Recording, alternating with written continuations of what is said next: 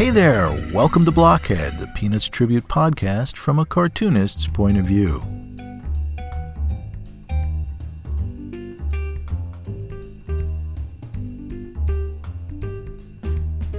My name is Jeff Grogan, and I will be your host for the next few minutes to talk about Peanuts, Charles Schulz, and all things Charlie Brown, Linus, Lucy, and Snoopy too. So sit back and enjoy.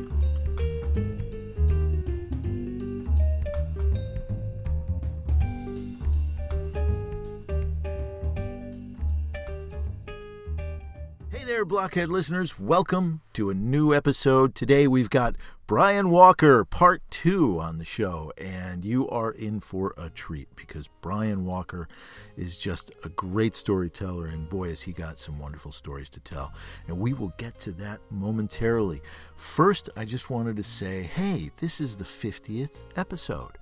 50 episodes in the can. Wow. That's unbelievable. 2 years ago, I started this project. I really didn't know what to make of it or where it would go, and I had no idea that I would get this far as I have with it. And thank you all for listening and encouraging me to continue. I'm glad you enjoy it and get something out of it, and I've heard from so many of you who really say that you do enjoy the show, and what's even better is most of you are cartoonists, and a lot of you say that you're inking while you're listening, and that makes me really happy. I'm so pleased.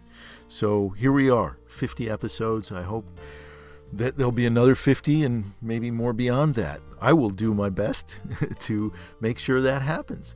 So, okay, 50 episodes. Wow. Thank you to our newest Patreon supporter, Ray Rapizzi Jr. I hope I'm pronouncing that correctly, Ray, wherever you are. Thank you so much. Boy, oh boy, Ray joined us in July. I had no idea because I haven't checked my Patreon page in so long because I've been so overwhelmed with everything, as we all are these days. And I'm really just, to begin with, I'm the worst with social media. I always have been, and I guess I will continue to be. It's a personality trait that has not changed since social media came along, and even knowing that cartooning success at Go Comics and even with the stuff I'm doing now, Spiking the Lens and whatever, all depends upon it. I cannot get myself motivated every night to put up an Instagram post. It takes about 20 minutes to format a comic strip to put up, and it's like pulling teeth to get me to do it, to tear me away from the work I'm doing, whether it's working on this comic book I'm working on or my animation or doing schoolwork, which is just taking up an unbelievable amount of time. Teachers everywhere are going through this right now with transferring their courses online. I think every teacher I know is just doing this heavy lift, this project that should normally have taken a year to do. Is people are doing in a matter of weeks, and it's all encompassing and overwhelming. It's like a tsunami of things that have to be done in order to move a course online. I know for myself, it's just been like a tidal wave overwhelming me, and I'm trying to keep up with it as best I can and get ahead of it as best I can, but it's really hard. Still, despite all the work, I am grateful for this technology and grateful for the opportunity to be able to teach my courses online, because we would be lost without it at this point, because this pandemic has been so devastating to so many people. Everybody involved, from teachers to administrators to parents, everybody's struggling with this. I know it's hard for parents as much as it is for teachers because of the scheduling conflicts and all of those issues. We are all trying our very best to work through this pandemic and continue to bring quality education to our students. Lest you think we spend all of our time on these noble pursuits, the edification of our youth and the promotion of cartooning as an art form. No, that is not all we do. We also have been, this year we have been inundated. We have a mouse problem. We have a big mouse problem. We've been here 13 years. We've never had such a mouse problem.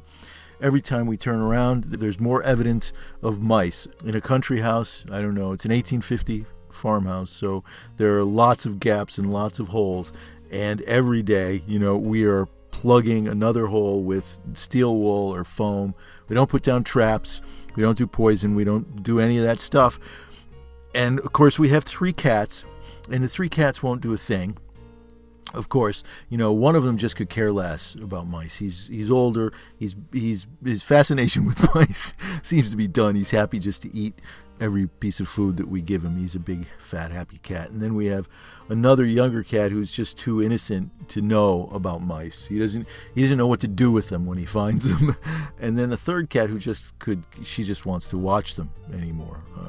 She's older too, and she doesn't have any teeth anymore, so she just watches the mice. And so 3 cats, and there's a mouse party going on, and the cats, won't do anything about the mouse party, and we can't get a handle on it. And every day we're sticking more steel wool in a hole here and there, and foam, and clogging up gaps under doors with sweeps, and you name it. We're trying it, and we think we've got it licked one day, and oh yeah, there's a hole there. Fill that one on the ceiling. Oh, okay, there's one there under the dishwasher. Oh, we've got it now. And then no, of course not. The next day, more evidence, more mice, and that's what we're doing. So, but we hope you wish us well in our endeavors. The mice could live out in our barn. We have a nice big barn out back, and they could live out there. We don't mind. That's fine. Go live in the barn. Chew on my old artwork if you want something to eat. But no, they have to be in here. So so the fight goes on, and we will continue to try to secure our home. So the time that I come away from that to work on my own work, and then to break away to do an Instagram post is just like almost, oh my God, I can't do it. And so the same thing is true with my Patreon page. I haven't checked it in so long, and then lo and behold, I go, and Ray's there. And Ray, thank you so much for everything you're doing to help the show. And I will do my best to make sure I get more shows to you, another 50. So here we go. Another thing that strikes me listening to the show, if you listen to it all the way you'll find out at the end, I'm stunned to find out that when I was in my early 20s, late teens, living with my parents, I'd quit school and come back from Philadelphia and lived with my folks for a little while, like a lot of young folks will do when they're trying to figure out their lives. And I was minutes away in the same vicinity as Brian Walker and the Walker family and so many other cartoonists that I had no idea. I mean, I was doing figure drawing at a local artist guild in Connecticut, and I was across the street from Brian Walker's studio probably, and who I had no idea. It's just so funny. It strikes me as just one of those odd circumstances, You have no idea who you're walking past when you walk down the street sometimes, or who's in your orbit that you don't know about. And there's that idea that, and I don't know where I got this from. I read it somewhere years ago, and I'm not a physicist, but there's this idea that these molecular patterns stay close to one another through eternity. They gravitate towards one another and travel within the same circles. So the people you know in this life might be the same people you knew in different form in a different life. And you're all traveling within, because your molecular patterns are traveling in the same gravitational field. And so you move in and out, of life around the same patterns. And it's just kind of interesting to me that a lot of cartoonists who I've actually kind of connected with through the internet now and through this show were there maybe in Connecticut and elsewhere, and I traveled around within their circle and never had any idea. And it makes me wonder, if I had walked across the street and knocked on the door of Brian Walker's studio, what I might have learned as a young cartoonist trying to find his way in those days. Anyway, it's just an interesting thing to think about. What does it all mean? I don't know. I don't know. But I am so glad and so happy to have the benefit now of connecting with all of these great cartoonists who many of whom I've admired for so many years, and now through this show and through your support as listeners and some of you as sponsors, I have the opportunity to connect with them through this vehicle, and I'm so thankful for that, because the benefit to me is just so great, and I hope it is for you too. It's nice to think that I'm doing it on one hand for myself, and I'm doing it for you too, and makes me happy.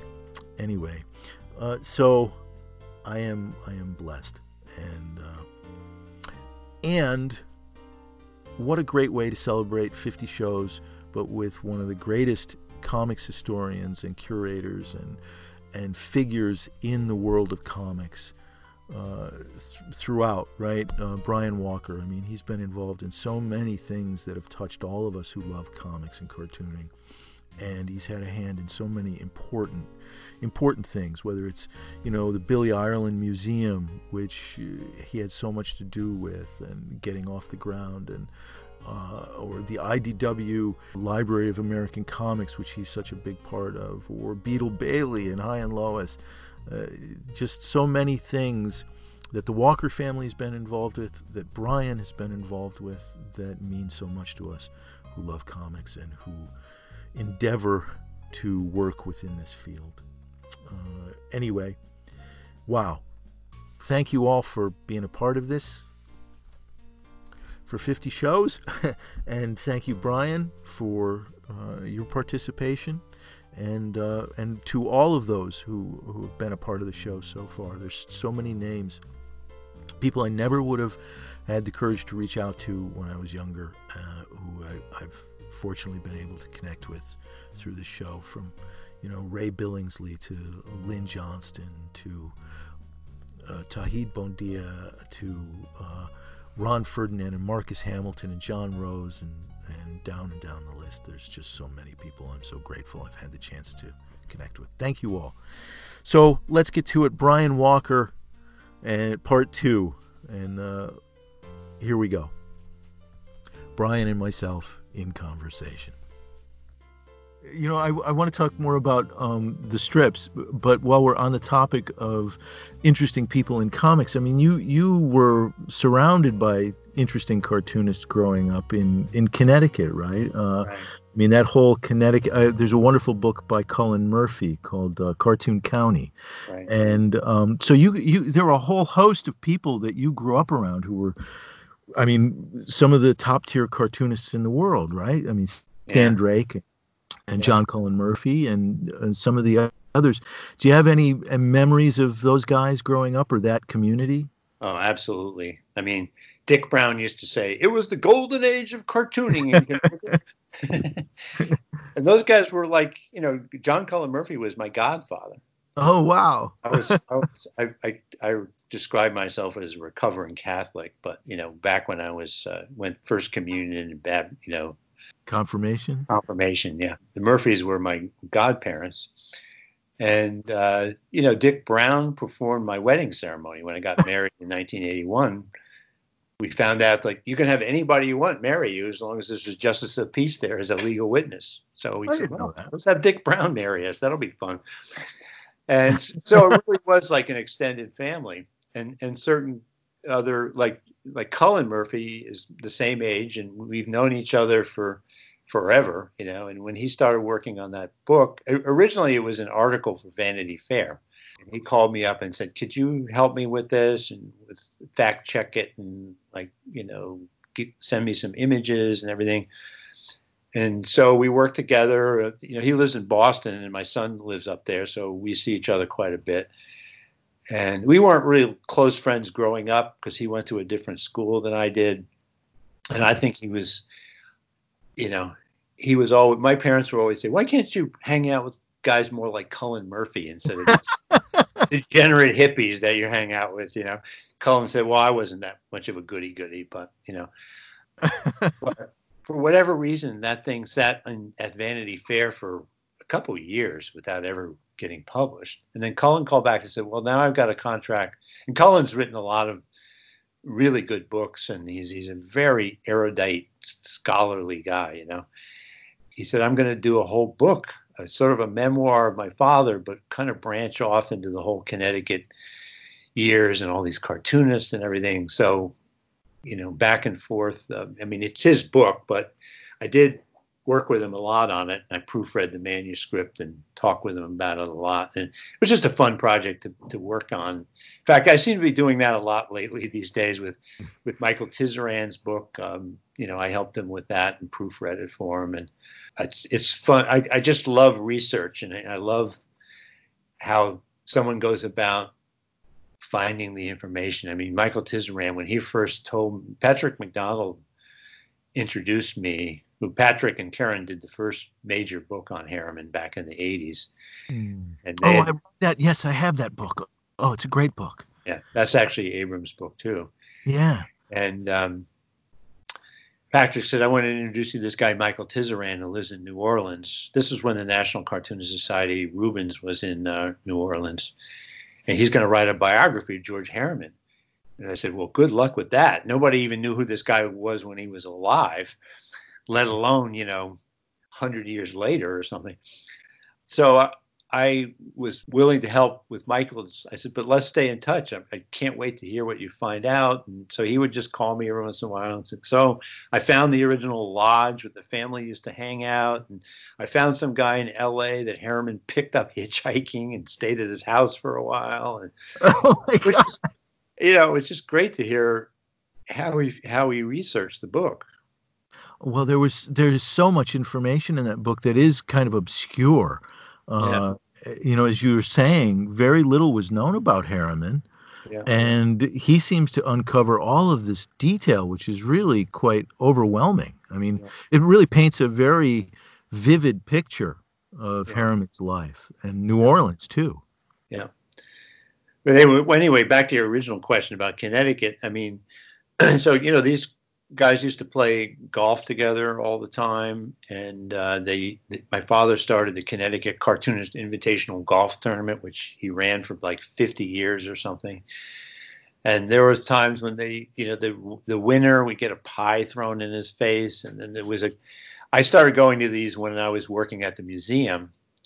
And I've never really been a very good golfer, but it was fun because after dinner, they would get up and tell jokes. And of course, that generation, my father's generation, they all could do jokes. I don't know how, you know, we don't do that anymore, but these guys all had these jokes memorized. And Stan Drake, who was a very good looking guy and kind of a frustrated actor, was the best joke teller of all, you know.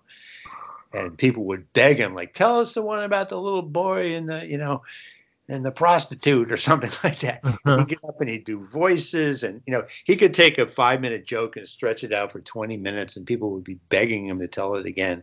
Wow. And it was about 92.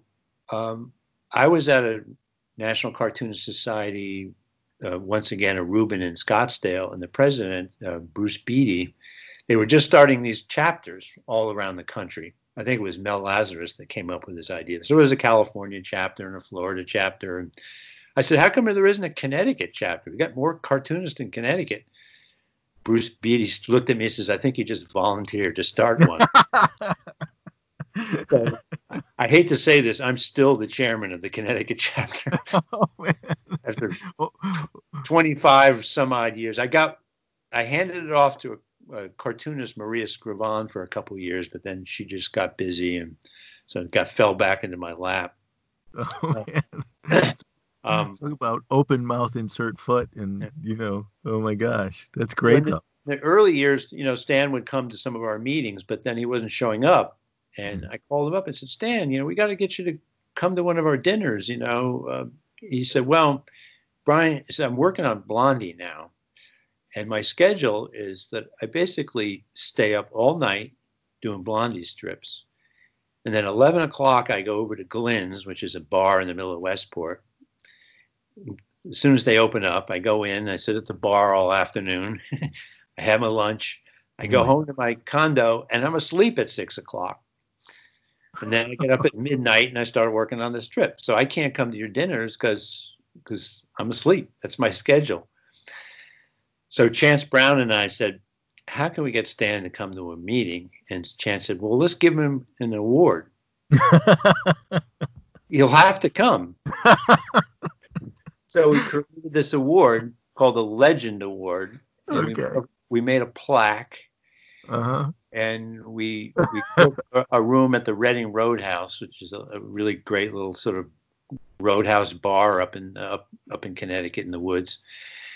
And Stan had done these really fantastic portraits of cartoonists. I don't know if you've ever seen any of them, but some of them have been reproduced in books.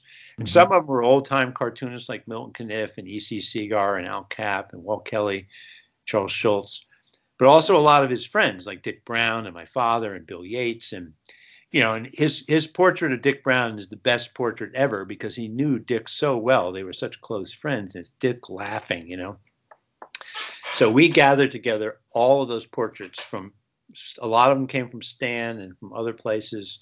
Some of the cartoonists just brought them in their car and we hung up probably I think we had about 25 of them hanging up in the bar.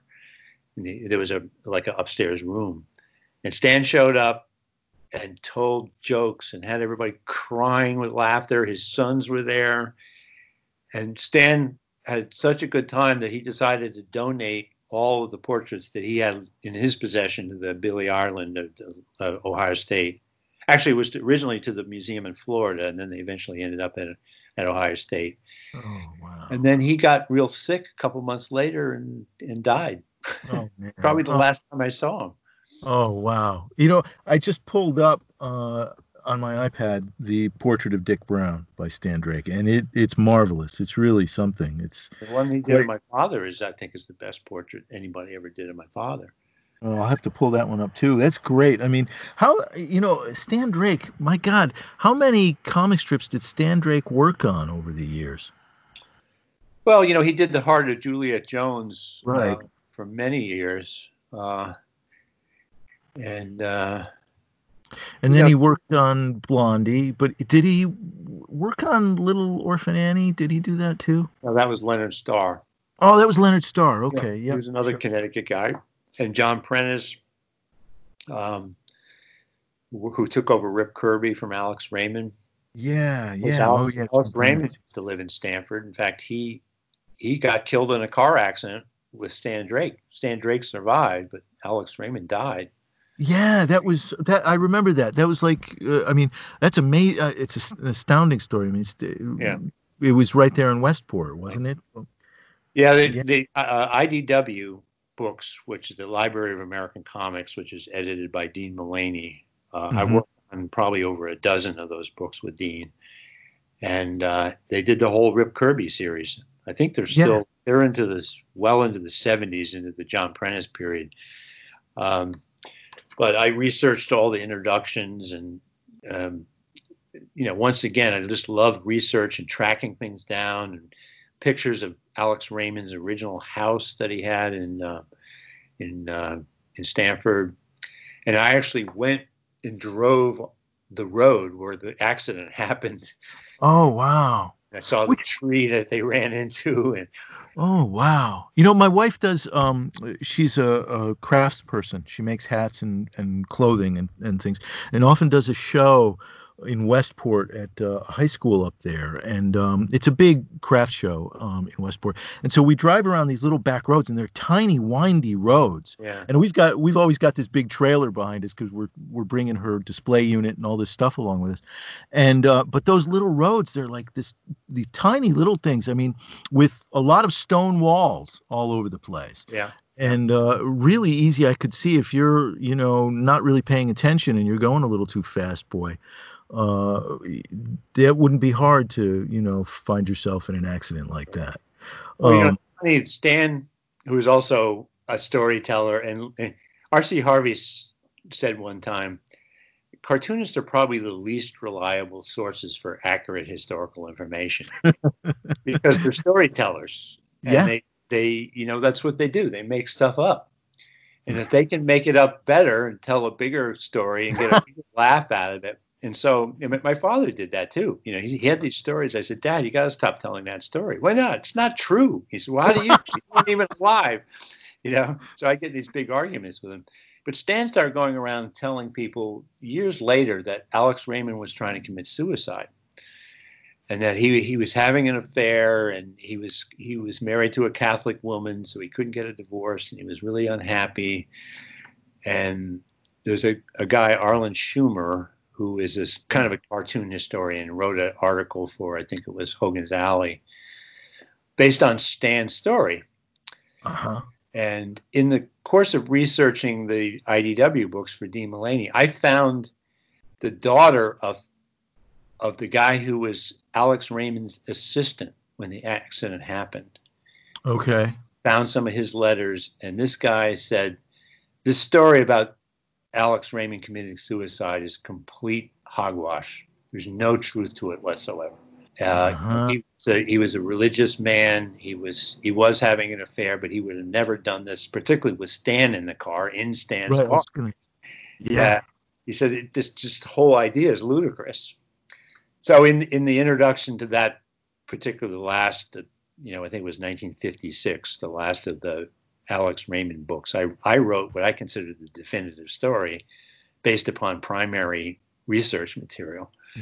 And there's pictures of this guy in I think it was a Bugatti. It was an Italian racing car that Alex Raymond had. He used to go up to some of these, Lime Rock, and race cars and stuff.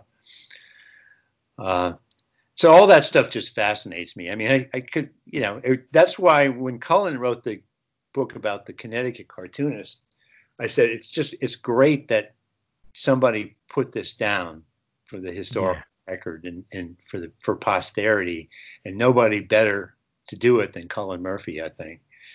Oh, beautiful book. Yeah. Beautiful book. I really enjoyed it. And anybody who loves comics and cartooning, you pick that book up, and it's almost like it left me feeling a little melancholy afterwards, because this very sweet memoir was over and a period of time had come to a close. It reminded me in a little way of the ending of, I know this sounds kind of a silly comparison, but it reminded me of the ending of Hemingway's A Movable Feast, where he laments, the passing of time and recalls being young. The story that he tells at the end that Dick Brown told him, Dick Brown said, he was talking about the Connecticut era in general. He says, I get the feeling like when I used to go to the movies and the movie's over and you stand up and the credits are rolling and you start walking out of the movie theater, the movie's over. He says, that's the way I feel about that period of time when we were all together here in Connecticut. And it's just, Cullen tells that at the end of the talk that he gives, and everybody just gives you goosebumps, Yeah. Because time passes. I mean, John Cullen Murphy, like I said, was my godfather, and he was the sweetest guy.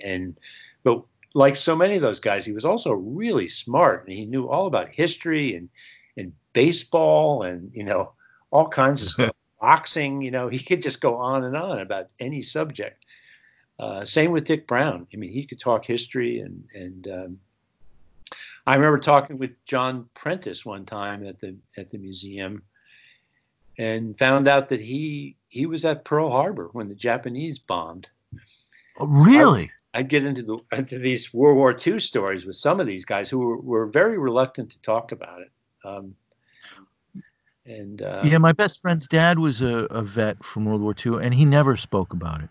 Yeah. I mean, it was just something that they didn't want to go into, or just sort of, that was past. Life went on. Although my best friend's dad, as he got older and the kids grew up and were off on their own, he and his wife did a tour of, all of the places he was stationed overseas during World War II. So it stayed with him, but he just didn't want to talk about it. Yeah. And my father was in Italy during World War II, but he never saw any real combat or anything. But there was a cartoonist in Connecticut, Mel Casson. I think that he used to do a strip called Mixed Singles, which became Boomer. He did some strips. Yeah. And he was kind of like a kind of a dandy kind of guy. He wasn't gay or anything. He had a beautiful wife, but he always used to wear these sort of colorful sweaters, and he was a little fussy and fastidious and stuff. And I said, "He's kind of a funny guy, you know." And when he died, I went to his memorial service in Westport, and he was one of these guys that just died in his sleep, and after playing tennis. Yeah. And there were all these military guys there, and they had this display case of all of his medals. And what I found out, I never knew this, that he landed at D-Day. His commanding officer was killed instantly. He was, I think, a corporal or something. So he had to take command of his unit. And they fought their way off the beach and through northern France into Belgium. And the Army sent a letter and said, so we're going to relieve Corporal Casson, and we're going to send over a new commanding officer. So all the guys in his unit put together a petition and sent it in and said, no, he's our leader. We want to keep him here. And the guy at the memorial service, this was probably 10 or 15 years ago, pulled out the letter that all these guys had signed and showed it to us.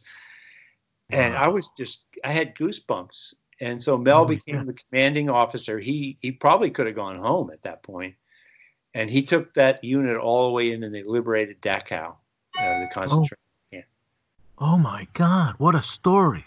And here's this guy that I thought was a little a little on the light side, and it turned out he was a war hero. I think he had a Purple Heart and a Distinguished Service Cross and all these things. Was he discharged as a corporal, or did they raise his rank? I think he probably was like a lieutenant or something by the time. Yeah.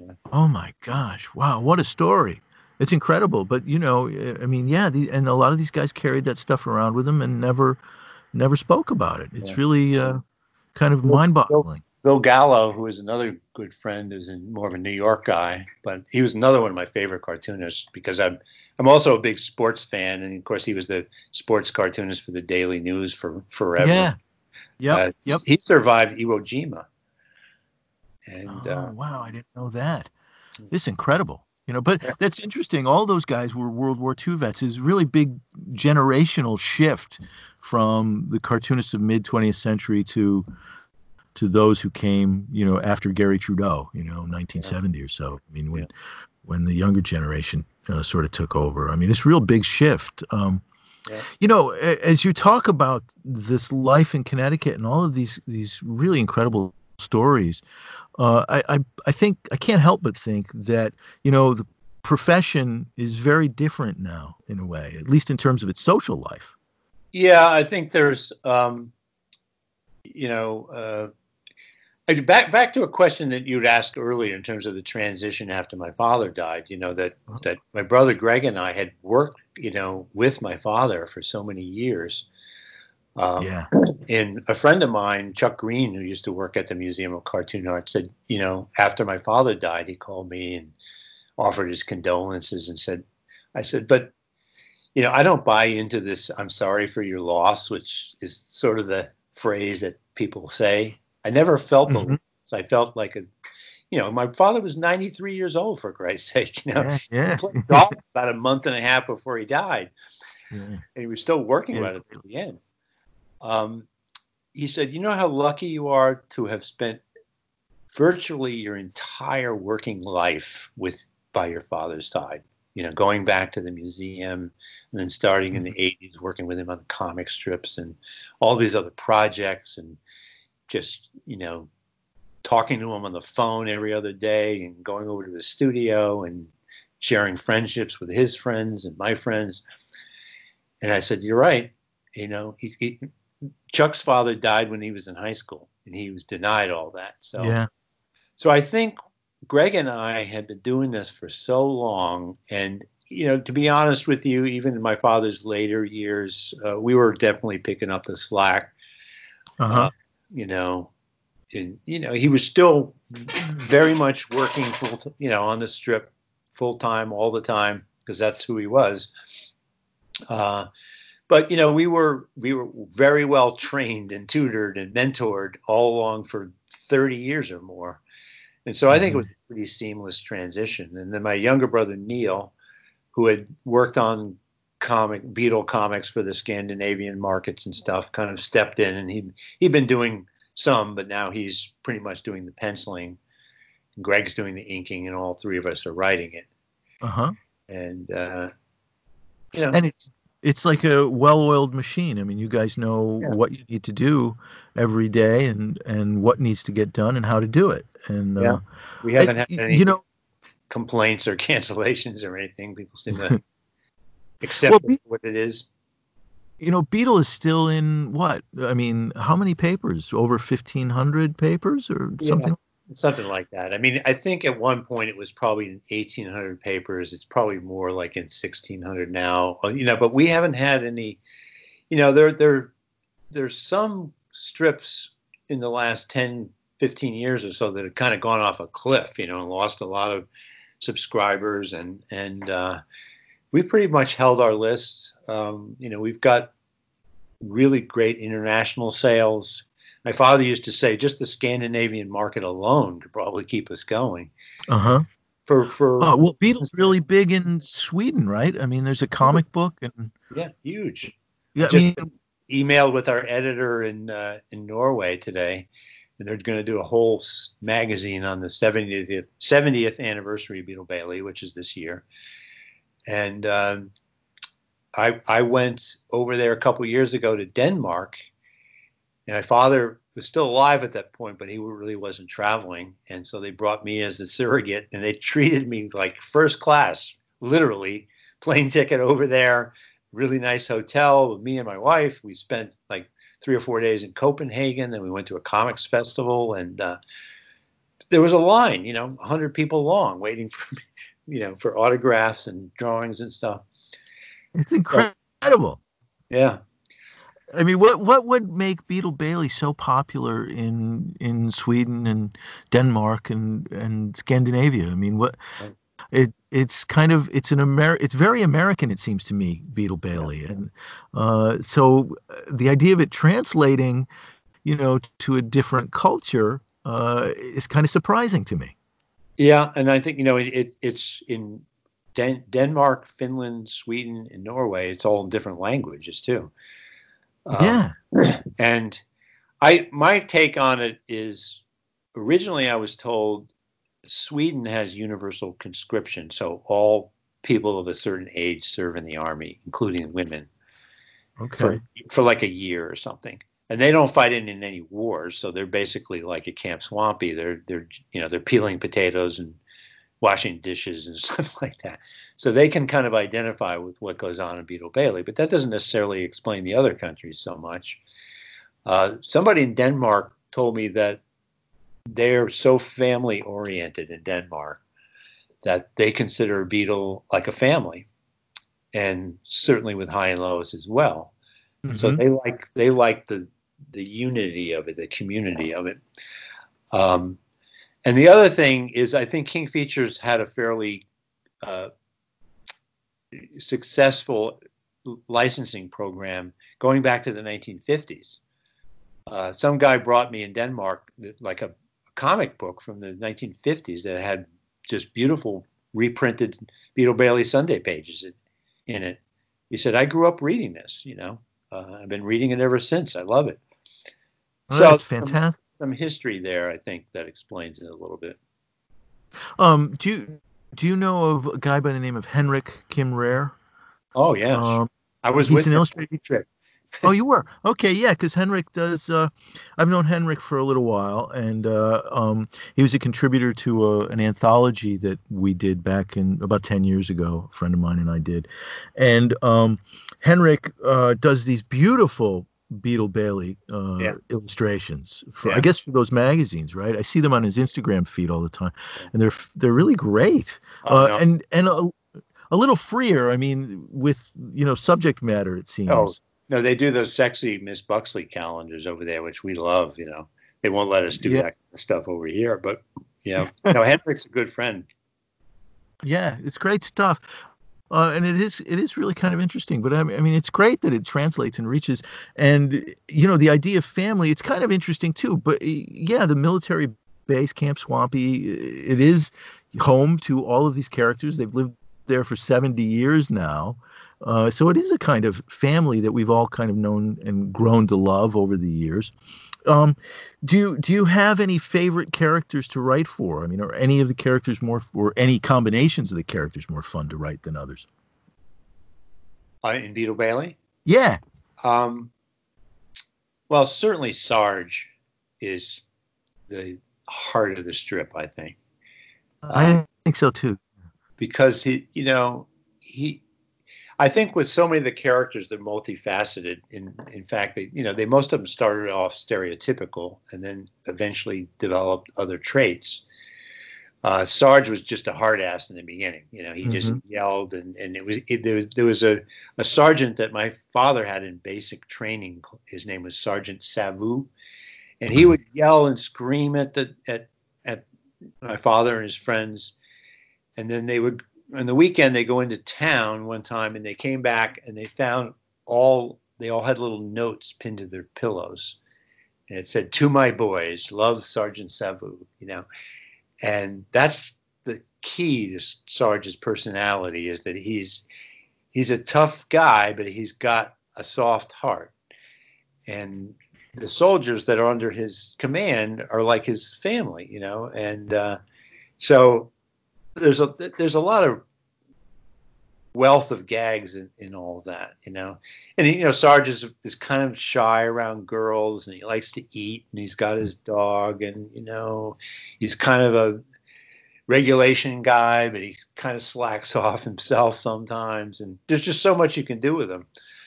I really like Zero, the innocence of it, but I have a hard time writing gags for him, just to kind of figure out how he would misinterpret something. You have to almost sort of dumb yourself down to write a good gag. And I have a hard time doing that. I mean, there's an innocence to him, and he likes animals, and he's kind of a sweet guy. He's naive.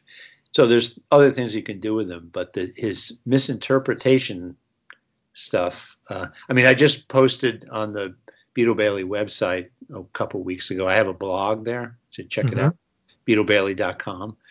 So they're playing. This is a Sunday page from '65, I think, and Zero gets a hit, and he's running around the bases, and he's just got his tongue flapping around, and his legs are churning, and he gets to home plate, and he just keeps running. He runs around the bases another time. He doesn't really know the rules to the game. So I like him a lot. Years ago, King Features, back when there was the heat about Miss Buxley and the sexism and all that, the executives down there and Jay Kennedy, our comics editor, decided, the problem isn't with Miss Buxley, it's with General Half-Track. He's the problem. So let's just talk to Mort and have him like court-martialed or kicked out of the army or something like that. So they called up my father, and they kind of ganged up on him. And my father said, "I guess if that's what you want us to do, then that's what we'll have to do." They caught him at a weak moment, probably. Next gag conference, he comes in, Jerry and Greg and I and Mort, and Mort informs us, like, so King Features wants us to get rid of General Half-Track. Wow. And we were all like, what? What about all the golf gags and everything? You realize suddenly how important General Half-Track is to the whole strip. Sure. Even though he's not necessarily, there's the ages stuff, which is kind of funny, but he's kind of another character that's really at the center of things. Hey listeners, I hope you're enjoying the podcast. I hope you're enjoying today's interview. If you are and you want to show support, head on over to my Patreon page. That's patreon.com/Jeff Grogan. At Patreon, you can contribute as little as $1 on a regular basis to ensure the longevity of this podcast. Your support will help keep it not only commercial-free, but free to the listening public. And in exchange, you'll get some pretty neat stuff. There are at least 3 different tiers. Each level offers its own distinct rewards. So check it out today at patreon.com/Jeff Grogan, GeoffGrogan. Any amount is welcome, and your support is greatly appreciated. Thanks again, and that's patreon.com/Jeff Grogan. in High and Lois, I think a real key character is the next door neighbor, Thirsty, because he's the guy. Because High is a good father and a good husband. And Right. he's an honest guy, and he pays his taxes, and he mows the lawn, and there's not that much humor in all that. He's just pretty successful, but Thirsty is everything that High isn't. And what that does is it provides a contrast to High, and you can work that back and forth. So, the magic happens between the characters in conflicts, and when they're talking to each other, and when they're, they in disagreement, like Beetle and Sarge are a lot of the times. That's where all the gags live. Yeah, it has to do with the disputes that happen between people, just out of the nature of their positions or the nature of their personalities, in a way. Yeah. So after, all of these years, I mean, you're talking about, the Syndicate and General Half Track. And how do you keep writing gags that keep the strip fresh for a new audience? I mean, like you said earlier, sometimes you catch yourself, and we did this, this gag a month ago or 10 years ago, although, my gosh, trying to keep track of that entire catalog, I can imagine, is a daunting task. But I mean, how do you, keep new things happening while maintaining, the same connection to your audience that's been there for all this time? Well, it's also both those two strips, Beetle Bailey and High and Lois, are very different in terms of their, High and Lois is observational humor. It's a lot more realistic. We can't have High, stomping on Chip into little pieces on the ground. Right. People would go nuts. I mean, we've had a lot of problems. Like if Trixie is not properly strapped in her car seat, or if she's on a swing and it's not the correct, safety measure stuff, people go nuts. And so in High and Lois, I remember Jay Kennedy used to say, you have to change things so it continues to look the same, meaning that, High and Lois can't be driving it around in an old Oldsmobile with wooden sides on it. People are going to say this strip is just stuck in the 50s. So we've just gradually over the years changed the style of the car that they drive. Certainly now we have computers and flat screen TVs and cell phones and all the rest of it to keep it looking contemporary. But on the other hand, the same family dynamics, the kids are doing their homework, and High's going to work, and Lois is doing housework, and, she's got a career as a real estate agent. And, they have to change Trixie's diapers and stuff that really hasn't changed that very much over the years. Well, a character like Thirsty, when I think about when the strip debuted, those kinds of, Thirsty was a drinker, right? And there were all these jokes about his drinking or being inebriated. And it was in the era of Dean Martin, and Dean Martin made light of his drinking, which was, I guess not entirely based in fact. But still, it was a very common kind of joke back in the day. I mean, is that still something, is that something you've run up against now? I mean, because I think attitudes about drinking are very different today. Yeah, definitely. I mean, Thirsty actually wasn't in the strip at the beginning. It was like later in the 50s. He kind of shows up, looks very different. In fact, once again, go to highandlois.com and look at my blog there, and there's a search engine. You can type in Thirsty and scroll back, and I showed the first time he ever appeared in the strip. I can't remember the year. I think it's like 56 or 57. And there's a strip actually where Thirsty and Irma have a baby. Okay. But never again. They don't have any of the children of their own. That just was one strip and then never happened again. It just disappeared. Okay. Yeah. We got some complaints. I remember back, I think it was in the 90s, there was a woman at the LA Times, Nancy Tew, who was the super political correct era, where they're trying to clean up all this stuff. And we heard that they were really complaining about Thirsty because he used to have little lines in his nose. Yeah. And so I remember. Yeah, and they were threatening to cancel the strip, and that was a pretty big market for us. So we thought about it. I said, it probably is time to clean him up a little bit. So we don't really show him smoking a cigarette all the time anymore. He'll occasionally have a cigar. We took the lines out of his nose. Mm-hmm. So we cleaned him up a little bit, and they still canceled the strip. So it's like, okay, screw you, Yeah. But Beetle, on the other hand, is a little bit, it's more of a slapstick strip. My father loves visual humor. He loves showing people beating each other up and chasing each other around, and car crashes and action and pies thrown in faces and all that kind of slapstick stuff. I think Sylvan Bike, his old editor, said, make sure you have your character get hit over the head with something at least once a week, And I think my father had that sort of Midwestern sense of humor. So Beetle kind of exists in this his own cartoon world of Camp Swampy.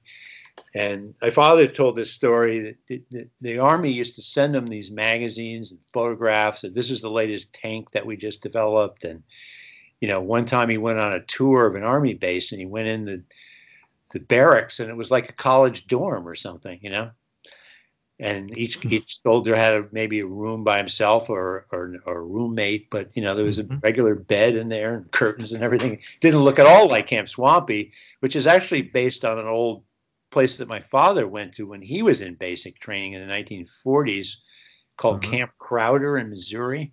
Okay. And it was actually, the camp was built during World War I. So it's got wooden floorboards and those kind of metal, iron rung beds. And so at some point, my father decided, we can't start drawing realistic tanks and jeeps and barracks and Beetle Bailey. Beetle Bailey is Beetle Bailey. Yeah. So Sarge drives around in basically like a Willys Jeep that you'd see in World War II.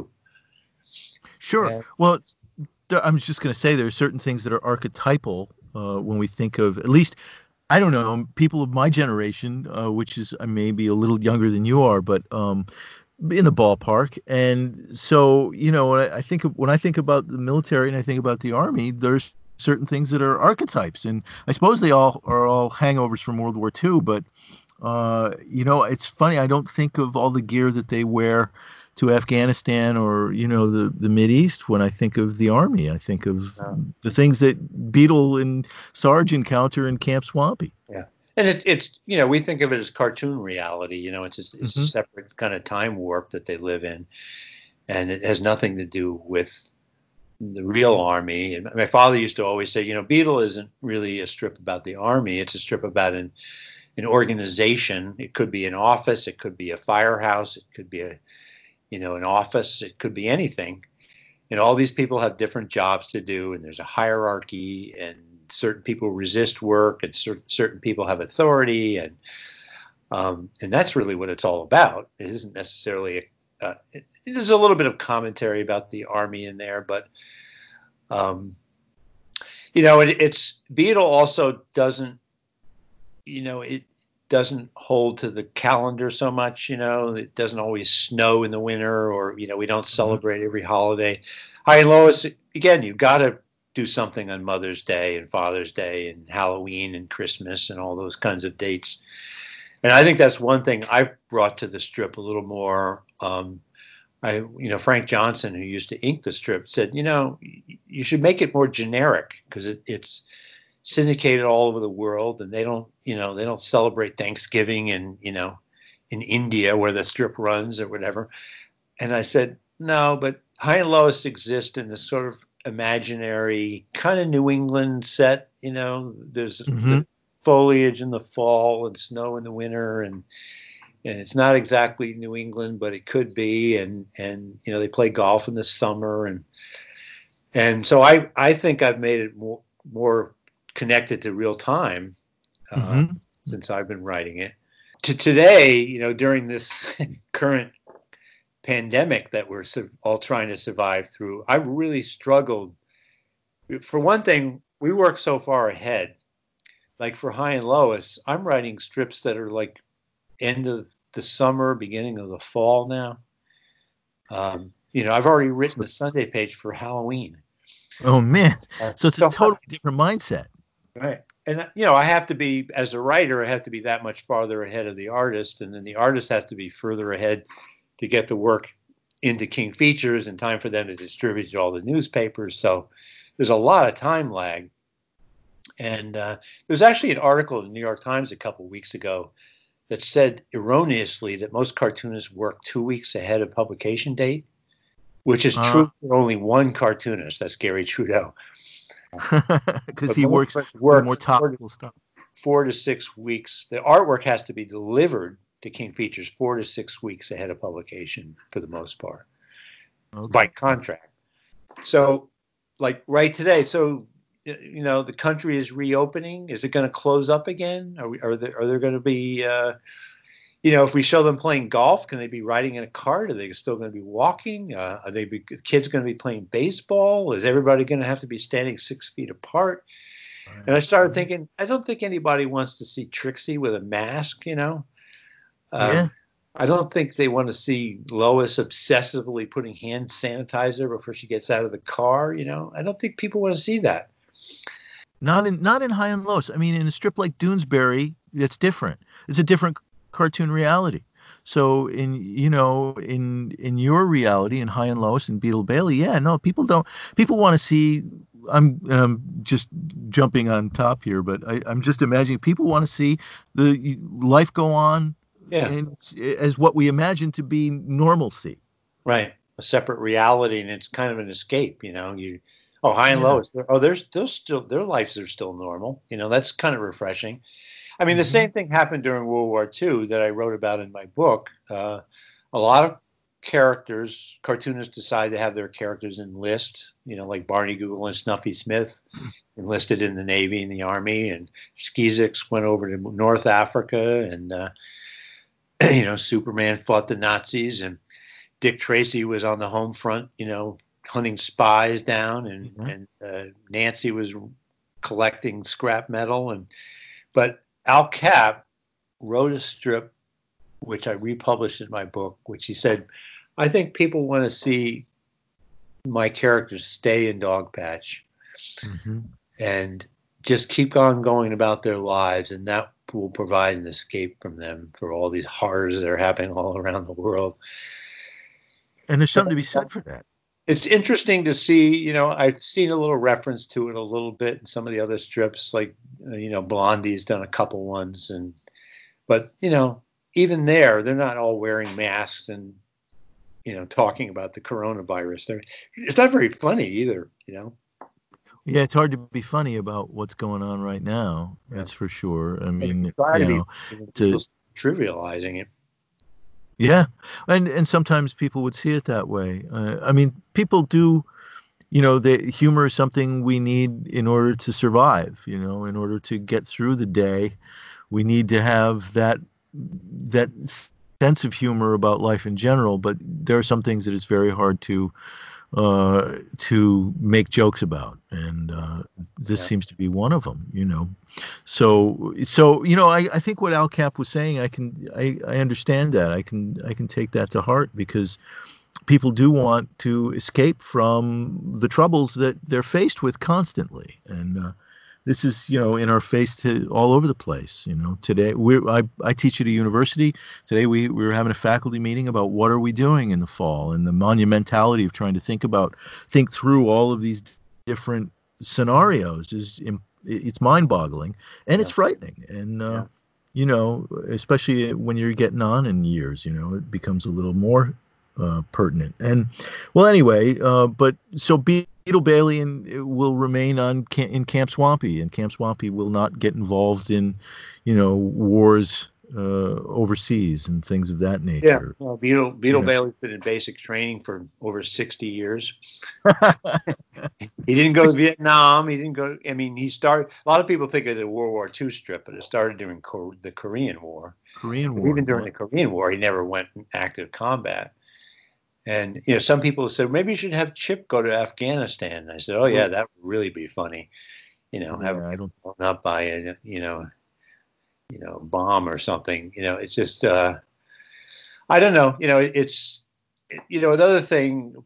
Oftentimes, I'm doing interview about my history books. People will say, "Well, what are some of the things that you've learned over the years about this whole art form and business and everything?" And I did focus a lot on the business in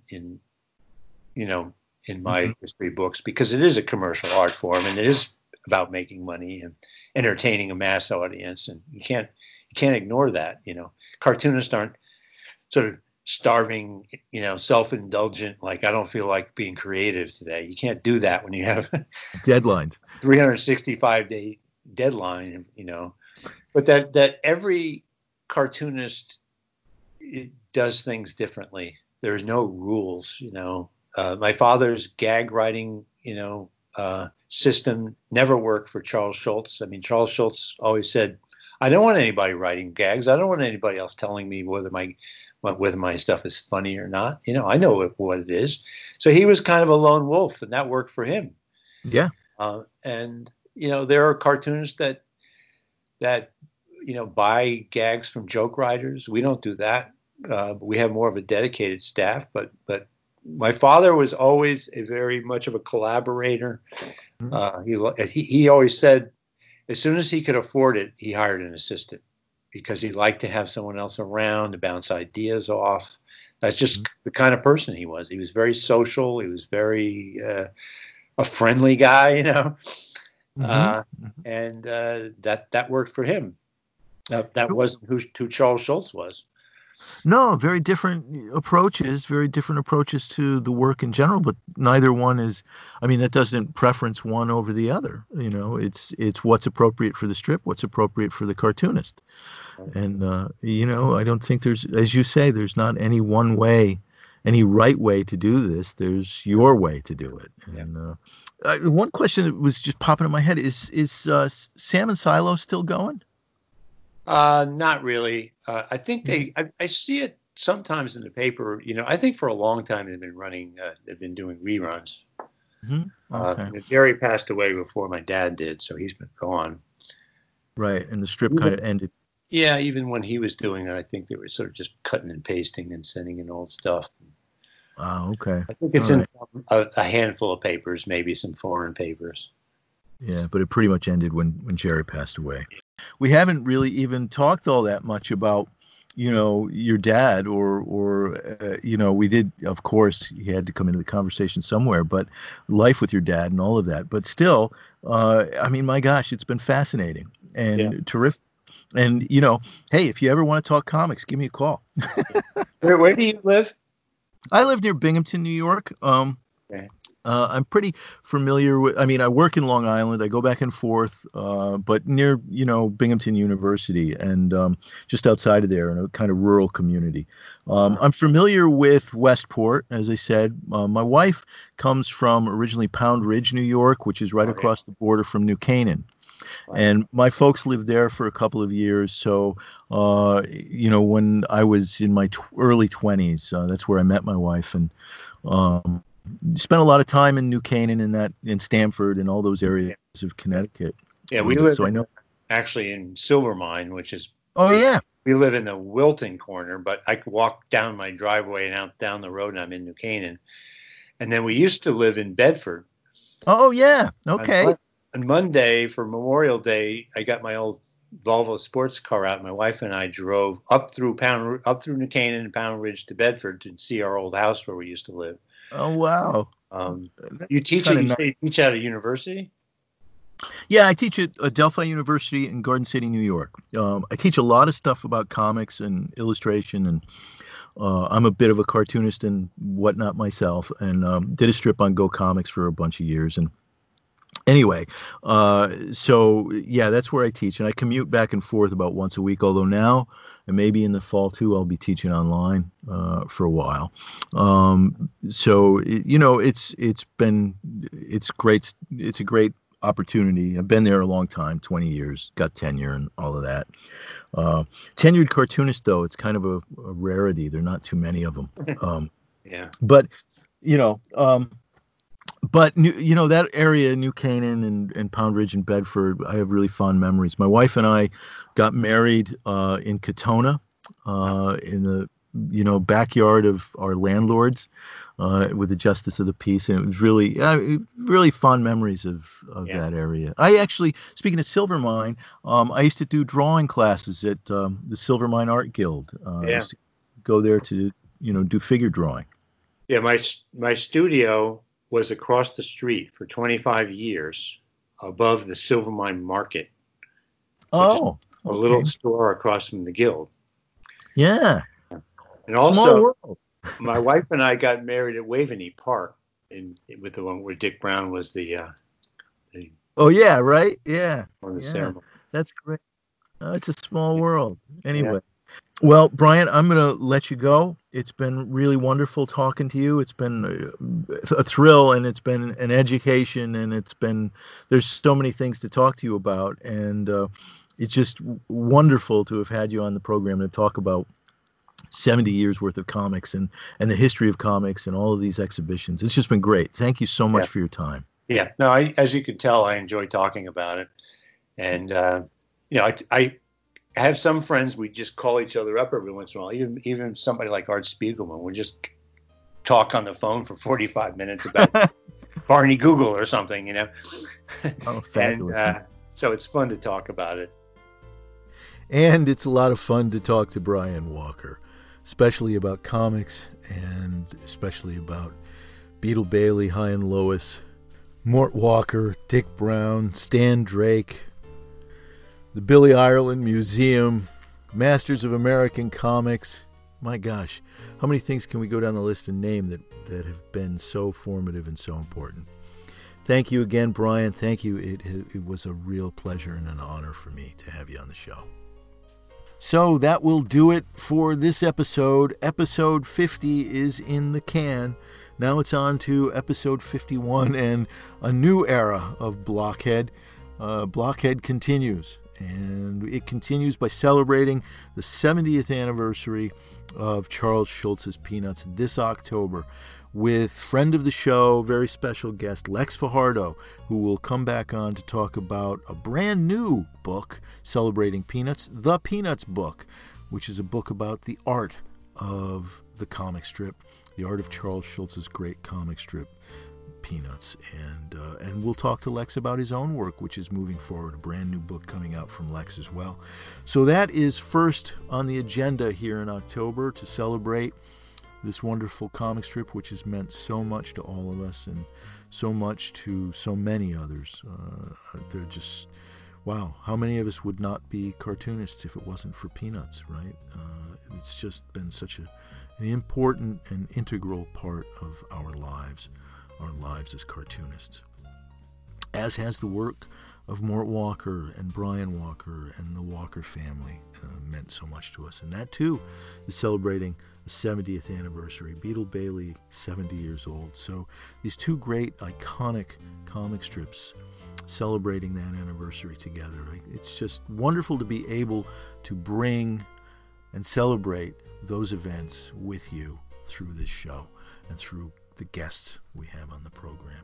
And so it means a lot to me, and I hope it means as much to you. Follow me on Instagram at GroganJeff, G-R-O-G, what the hell? See, I get that far and then I forget. GROGANGEOFF. And I'm terrible about posting on it. Actually, if you want to keep up with my comics work, I've been posting on another Instagram site at Spiking the Lens. Spiking the Lens is its own little page. And I'm working on a comic book version of it now. And it's very different and very exciting. And that project we'll see where it goes. It's really very different. So I'm excited about that, but I'll be posting some stuff from it eventually on the Instagram feed. So check it out. My Patreon page, wow, it's growing. It's growing, and I am so thankful for the supporters I have there. And so that Patreon page is patreon.com/Jeff Grogan. right? slash Jeff Grogan. Last time I said Grogan Jeff. See, I can't even get my Patreon page when it's going to do me some good. Don't do as I do as I say, right? Those of you who are trying to build a career, don't follow in my footsteps. Patreon.com/Jeff Grogan, GeoffGrogan.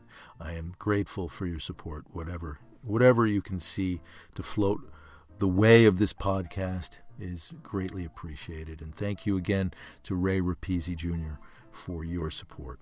It means a lot to me, and what a great surprise it was to me to open that up and see your name there. So wonderful.